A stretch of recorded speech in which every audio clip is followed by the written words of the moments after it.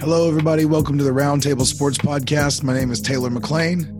Today, we're going to be going over the Pittsburgh Steelers' 27-24 win over the Tennessee Titans. Please excuse my voice. I'm a little hoarse after some situation yesterday, but it didn't mean I didn't watch this game, and it doesn't mean I don't have some opinions about what happened here.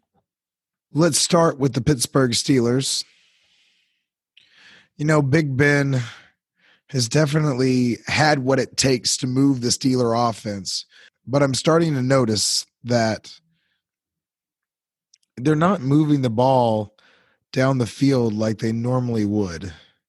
It seems like there's a lack of big throws down the field, and I think that comes with a lack of pressure from other teams. What I mean by that is the defense for the Pittsburgh Steelers is good enough where the Pittsburgh Steelers are not feeling the pressure from the other team to really have to blow out the passing game, which is leading to lower totals in the play totals as well as the passing totals. And they're smart to do so because Big Ben, certainly while it looks like he has enough fastball to move the ball around the field, it doesn't look like he's 100% of what he was in his prime. And who can blame him? He's certainly one of the body types that I would expect to fall off sooner rather than later as far as older quarterbacks go.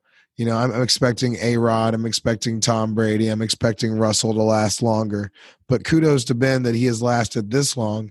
And it looks like during this campaign, if the Steelers are able to keep health and able to continue playing defense like they are, I believe that Big Ben has the ability to win games for the Pittsburgh Steelers and move around enough in the pocket to keep the people off of him and make throws down the field. It's just a question for fantasy purposes of the volume of how much he's having to throw. Because they have a good defense, because their running game has been something good, they don't have to throw the ball as much as they have in seasons past. And while they have some good weapons, it just hasn't been a situation where they've been pushed by defenses and they've had to really blow it out from that end. And really, I think they're trying to hide Ben a little bit as far as not making him throw the ball 50 times a game like he had to today. And you'll notice, even with him throwing 49 times, he still only managed 268 yards. Now, that was probably partly because he threw 3 interceptions and those drives were cut off, and it kind of cut off the end of his fantasy day because he was on his way to a much bigger day before the second half of this game started. So we'll look for that. I also want to say that the Tennessee defense did a good job of kind of getting him off his mark in the later part of the game. I really like Simmons, the number 98 for the Tennessee Titans, coming up the middle.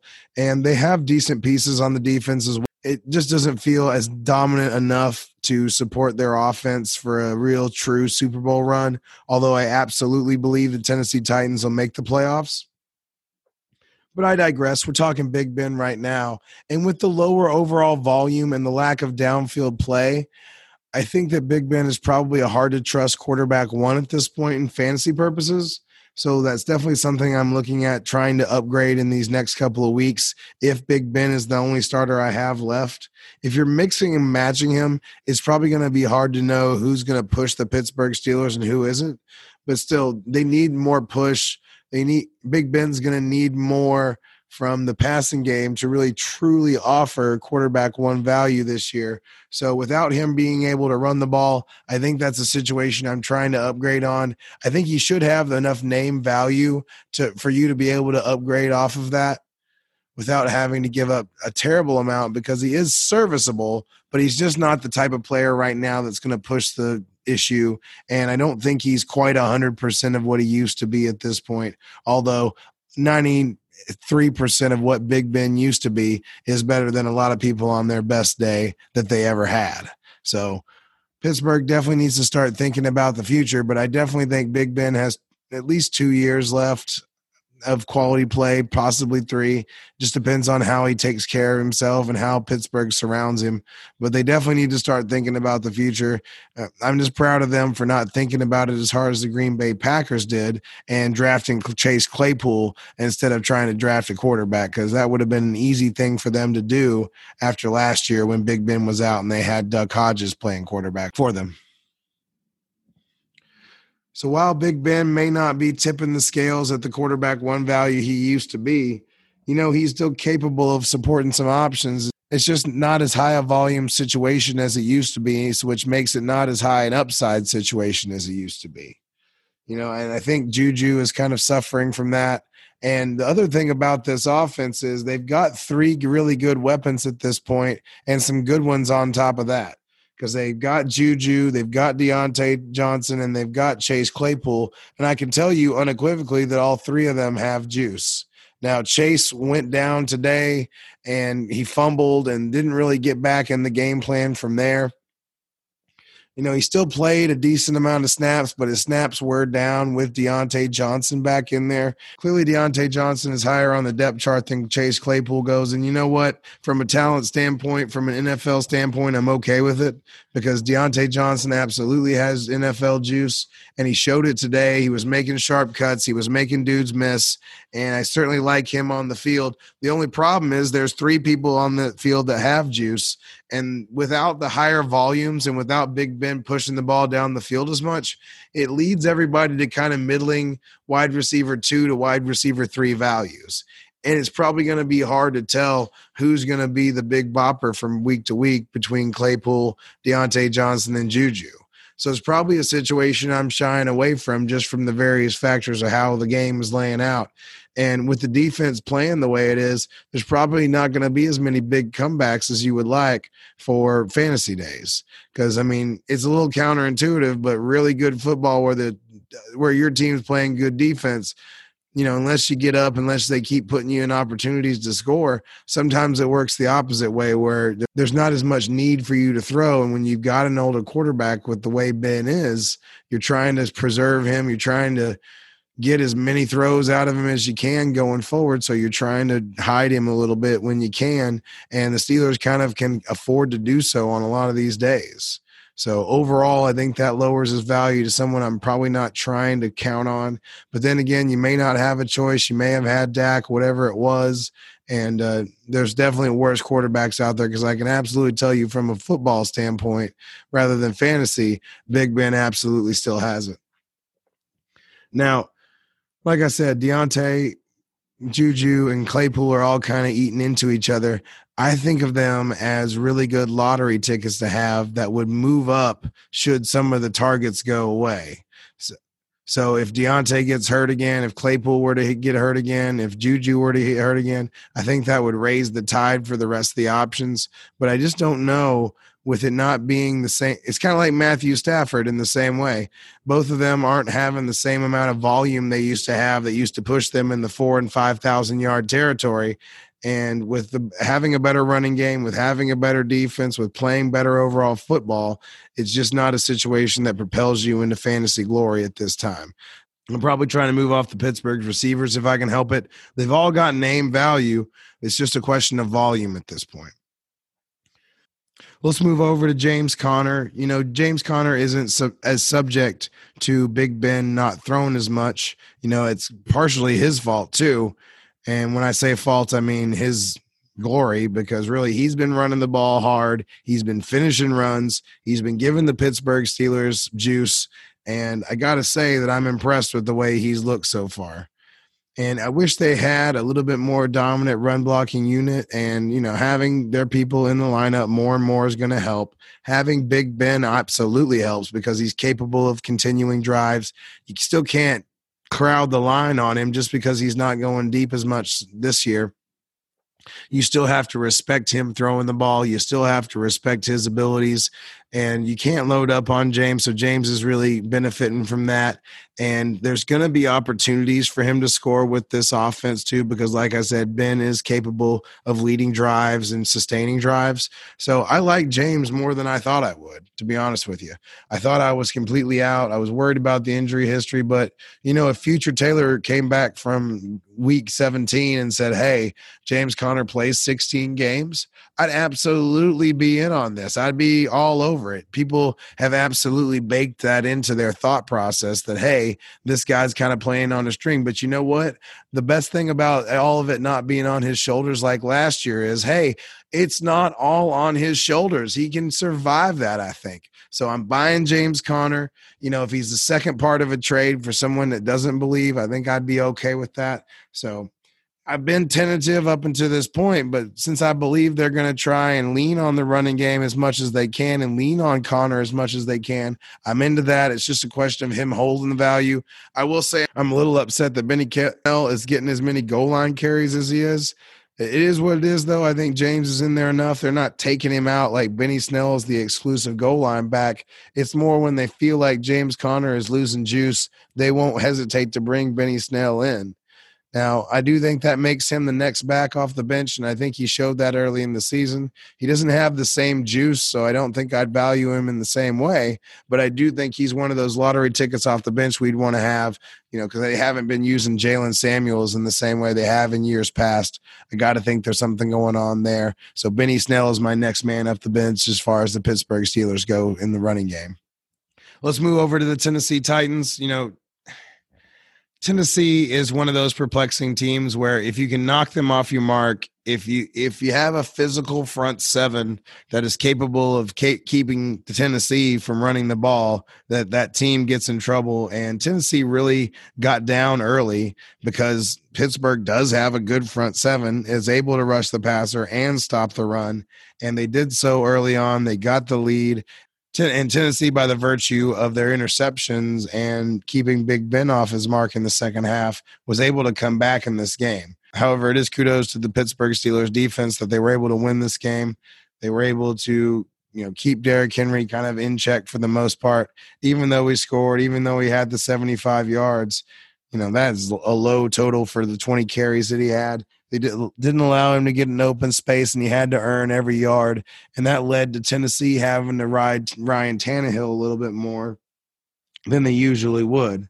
And they didn't sustain long drives like they normally would. Pittsburgh has a good defense. Health not being a given, Pittsburgh Steelers definitely have a playoff quality defense, and it has affected quarterbacks and running backs playing them, that they're able to get into the backfield, that they're able to penetrate, and they're able to keep people off their mark. And Tennessee is one of those teams that if you get up on them early, they have a little bit more trouble coming back because that's not the way they're built. And it's not Ryan Tannehill's fault necessarily.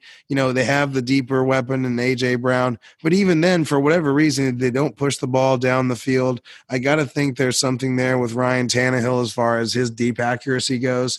And I'm guessing that's why more pro-style offenses didn't work with him in the past. He really is a good fit for Tennessee and what they do. But when they're not really built to have big comebacks and to push the ball down the field with the passing game, it relies more on the running catch and more on the running game. It does make it harder to come back on teams. So them getting down to a team like Pittsburgh is a bad deal. It is really astounding that they were able to come back in this game and did do what they did. So you got to give the Tennessee Titans credit that they nearly pulled this out. They're one field goal away from tying this. And if that Gostkowski character that we've seen for years and years with New England still had it, I got to guess he'd still be in New England. So maybe that's why you don't re-sign those kickers when Bill lets them leave. But it is what it is. They made those decisions, and it definitely affected Ryan Tannehill. And really, it was more that Ryan Tannehill affected the rest of the offense. Pittsburgh was able to get to him early. They were able to stall drives and get them off their mark, and they were able to get up to a big lead. It's not all his fault necessarily. It's just – and it's hard to put your finger on exactly what it is about this team where they just don't get it going. But I got to think it's the fact that they are built on the run, and that's just not where the NFL is going these days. So you got to look at that, and you got to realize that, the offenses that I'm seeing that are really successful are able to keep the defense off balance as far as what they're doing. And if Tannehill and the passing game aren't able to accomplish that, then it's a big trouble and it's a big problem for the Tennessee Titans. And it's not A.J. Brown's fault, I can tell you that, because the dude has talent. If he was on another team, I'd be screaming to the trade line and making a huge offer on A.J. Brown because he absolutely looks like Terrell Owens out there. It's just the lower volume of the passing game. It's just the lower upside of the passing game kind of caps his upside and makes him a kind of like a high upside wide receiver too. Because if they can, they'll pack it in and they'll run the ball all day, and A.J. Brown will end up with probably not a goose egg, but probably like 50 yards max if they're having an off day passing the ball, or if they just don't have to pass the ball, if they have their way with the running game. So that's the only thing keeping A.J. Brown down. It's not a talent thing. He pops on the film. He's huge out there, even though he's not that tall. He's got a lot of mass, and he's so strong, and he's able to run with the type of speed for a dude that size that is atypical.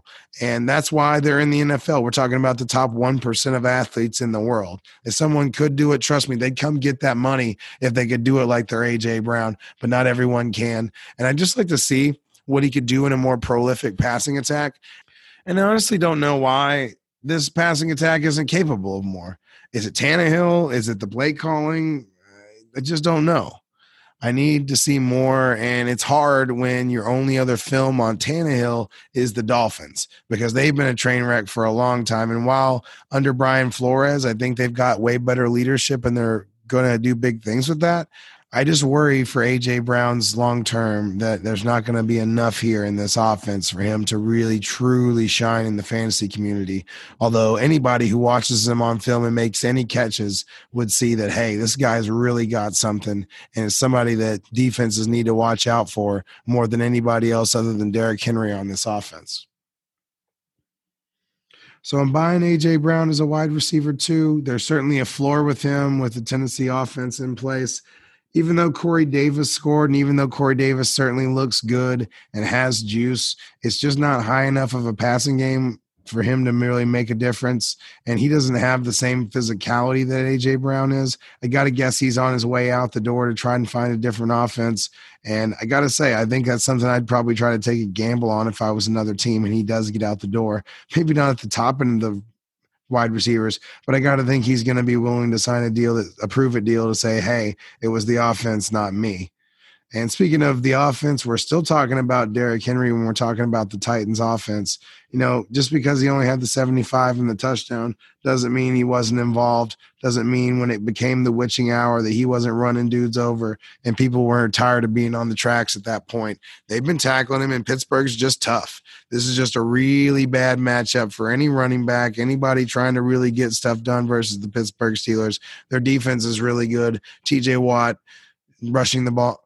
T.J. Watt, Bud Dupree, everybody just rushing the passer, Cameron Hayward. There's a lot of things to like about this defense, and, you know, it affects teams. And when Tennessee is so intent on running the ball and taking the air out of the ball a bit as well, it leads to lower overall fantasy totals for everybody. So you want to kind of bake that into everybody's price after watching these games. I'm still going after Derrick Henry. There's going to be bigger days than this. There's going to be days where he gets loose. So it's absolutely somebody I'm targeting. It's probably not running to A.J. Brown as much just because of the offense, and same thing with the rest of the targets. Ferkser kind of dropped down to earth a little bit, even though he was still involved today.